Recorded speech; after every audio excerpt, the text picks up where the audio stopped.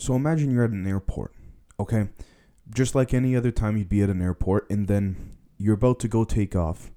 You go onto your plane, and then you see about roughly six Boeing 737s a few hundred feet away from you.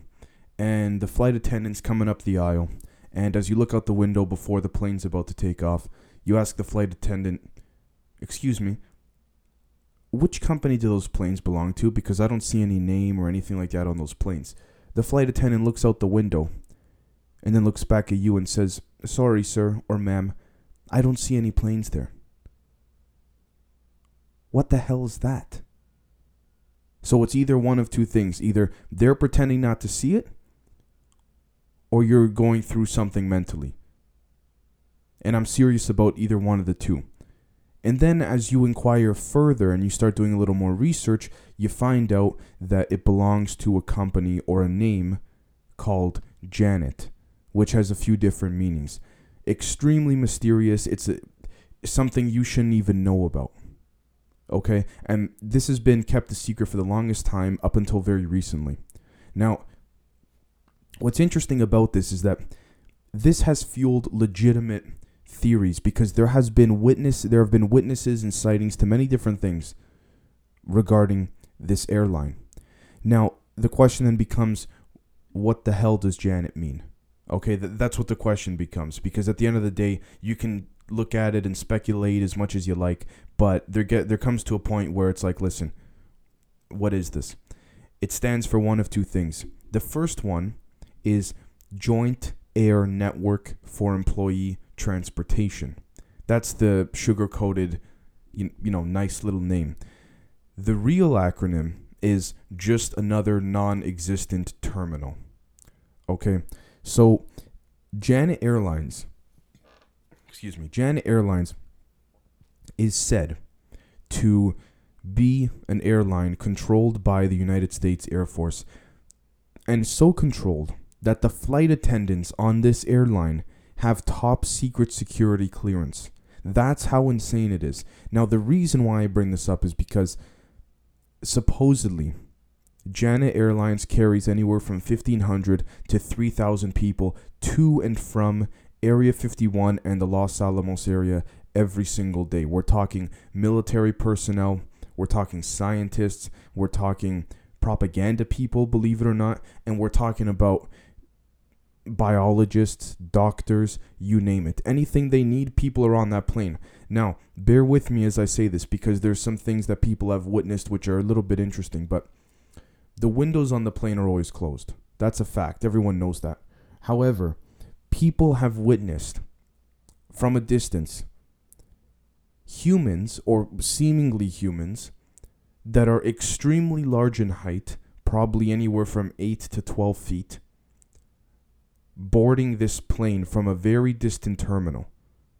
Now, it would be one thing if there was like 2 or 3 or maybe even close to 10 people saying they saw this. But when there's close to 3, 4, 500 people claiming they've witnessed these types of people boarding this plane all the time, it kind of makes you think of something like the Men in Black movie, where when you go into their agency or their headquarters, they're walking around all these different creatures and these different non-humans like it's nothing.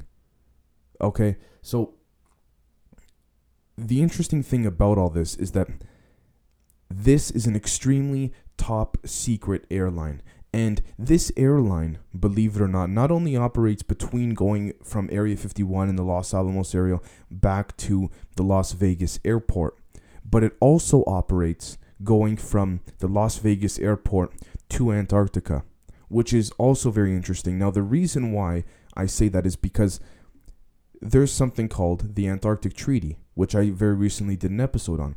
All the countries around the world, essentially all the major countries, signed a treaty that agreed they would not go to Antarctica, and if they were going to do some type of expedition or investigation, they would announce it to the Antarctic Committee. First off, it's very hard to get a bunch of countries, big or small, to agree on stuff. But ironically, the Antarctic Treaty is something that all of a sudden everyone agrees on. So clearly, world leaders know something that's going on there that they don't want us to know. Area 51 is one thing, because it's had a whole kind of mystery behind it for years. I mean, there was a point where NASA accidentally said and confirmed the existence of Area 51 back in the 70s, I believe, late 70s, and the CIA got pissed off because they didn't want NASA to confirm it. Well, I mean, at this point in time, we have Google Earth, so we can kind of see that now, right? And if it was blocked out on Google Earth, it'd make it even more mysterious. So at this point, they kind of let it go. With that being said, that's one thing. But why Antarctica?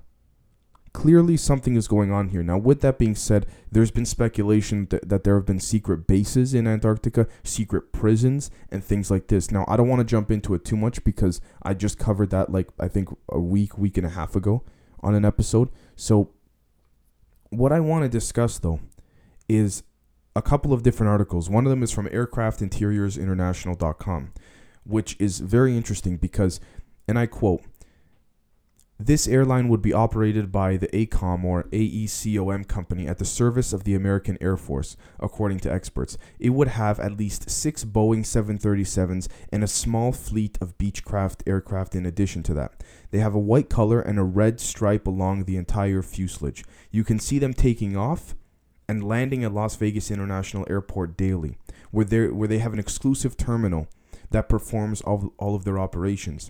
End quote. What's even more mysterious, and ironically this article doesn't mention it, is that you never see these people walking in to the terminal. Even if the terminal's private, no one has ever seen any type of doorway or gateway into this terminal, which then begs another question. Are they entering from some type of underground tunnel? And I know this sounds like something out of a movie, folks. I know this sounds something very unrealistic, and you might look at me and say, what are you, crazy? But all you got to do is type in Janet Airlines, and there's more than enough articles to substantiate this and ascertain the veracity of what I'm claiming. You can look up and find all the people that have claimed to have witnessed these so-called very big humans boarding, which is insane. I mean, let me talk about that for a second. I know in your mind it might not seem like much, but say the average person weighs 5.5 feet, something like this. Even 6 feet. Okay, 7 feet. If you are 7 feet tall, that's like, holy crap, this guy's a giant. Anything above 7 feet is like, genetically, you're very unique. Anything above 8 feet, it's like, I don't believe it. Or it's like, come on, he's not human. Let's just say the tallest man in the world, let's just say he holds the record for, I don't know, 10, 11 feet tall, let's just say. How many people in the world do you think hold that record? I would say a handful at most, if that. Now let's talk about going into the 12 to 15 foot range. Because you have to remember, when you're looking at someone very tall from a vast distance, particularly when you're in one terminal and you're seeing people in another terminal separately entirely, and a decent distance from you, but just enough where if you have decent eyesight, you can see. The people from a distance, or the so-called people boarding this plane with other much smaller, what look like regular-sized humans, look like, say, 10 to 12 feet from where you're standing because of the distance and the perception of your eyesight. But what you're really looking at is someone who's probably 13, 14, 15, even 16, 17 feet tall. Okay? And unfortunately, there's not much evidence other than the eyewitness accounts to back this up. But then again, you don't see those tall people walking into a private terminal. I mean, the Las Vegas airport is not particularly a private airport per se. I mean, airports are meant to be public and very transparent so everyone can see what's going on. And if there's a problem, it could be handled with immediately. So how do you camouflage and blend in a secret terminal inside of a very populated public airport? Well, above ground you can't, but below ground, it's a very different story entirely. Okay? So the interesting thing too is that, again, according to aircraftinteriorsinternational.com, Janet Airlines combines two aspects of U.S. intelligence which have been very little or seldom investigated, says Joseph Fitzanikis, professor of intelligence and national security studies of the Coastal Carolina University of South Carolina.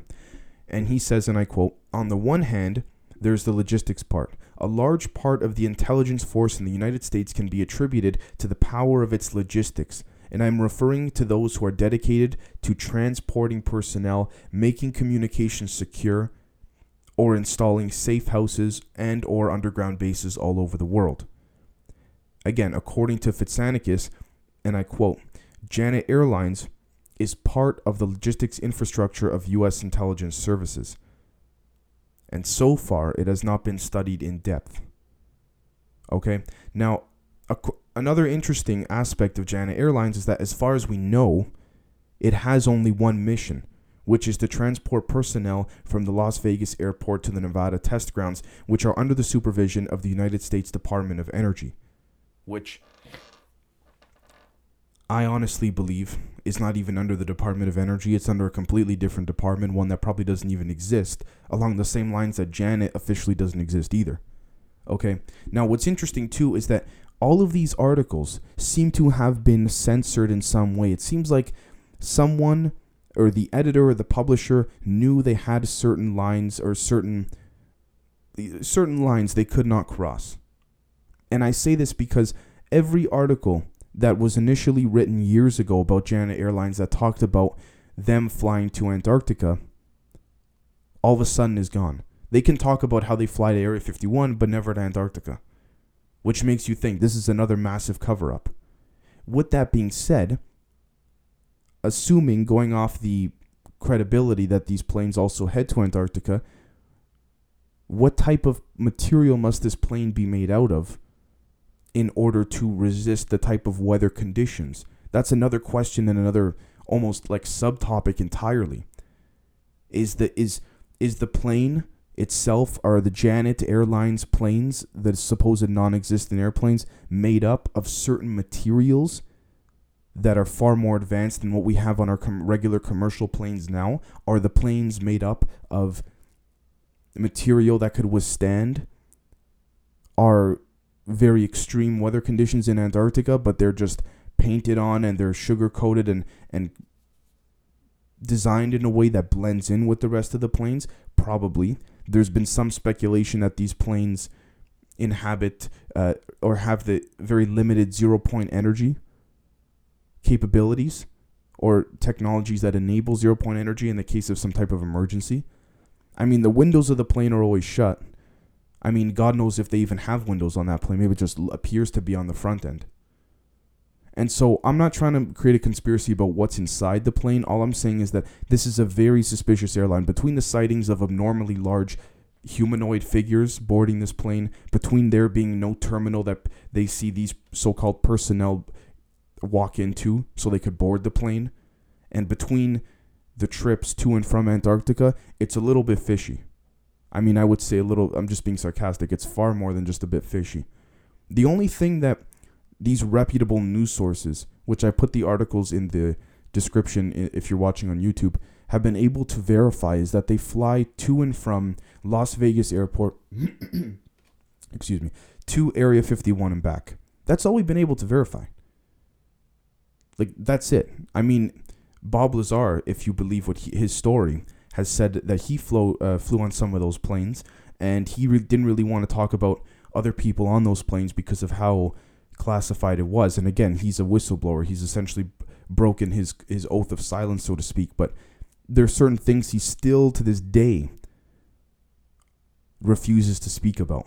Just because I would imagine, respectfully, he probably fears for his life, assuming his story is true. He doesn't want to get into too much trouble. He knows there's a certain line he can't cross when he's speaking publicly, a line that he's kind of drawn for himself, right?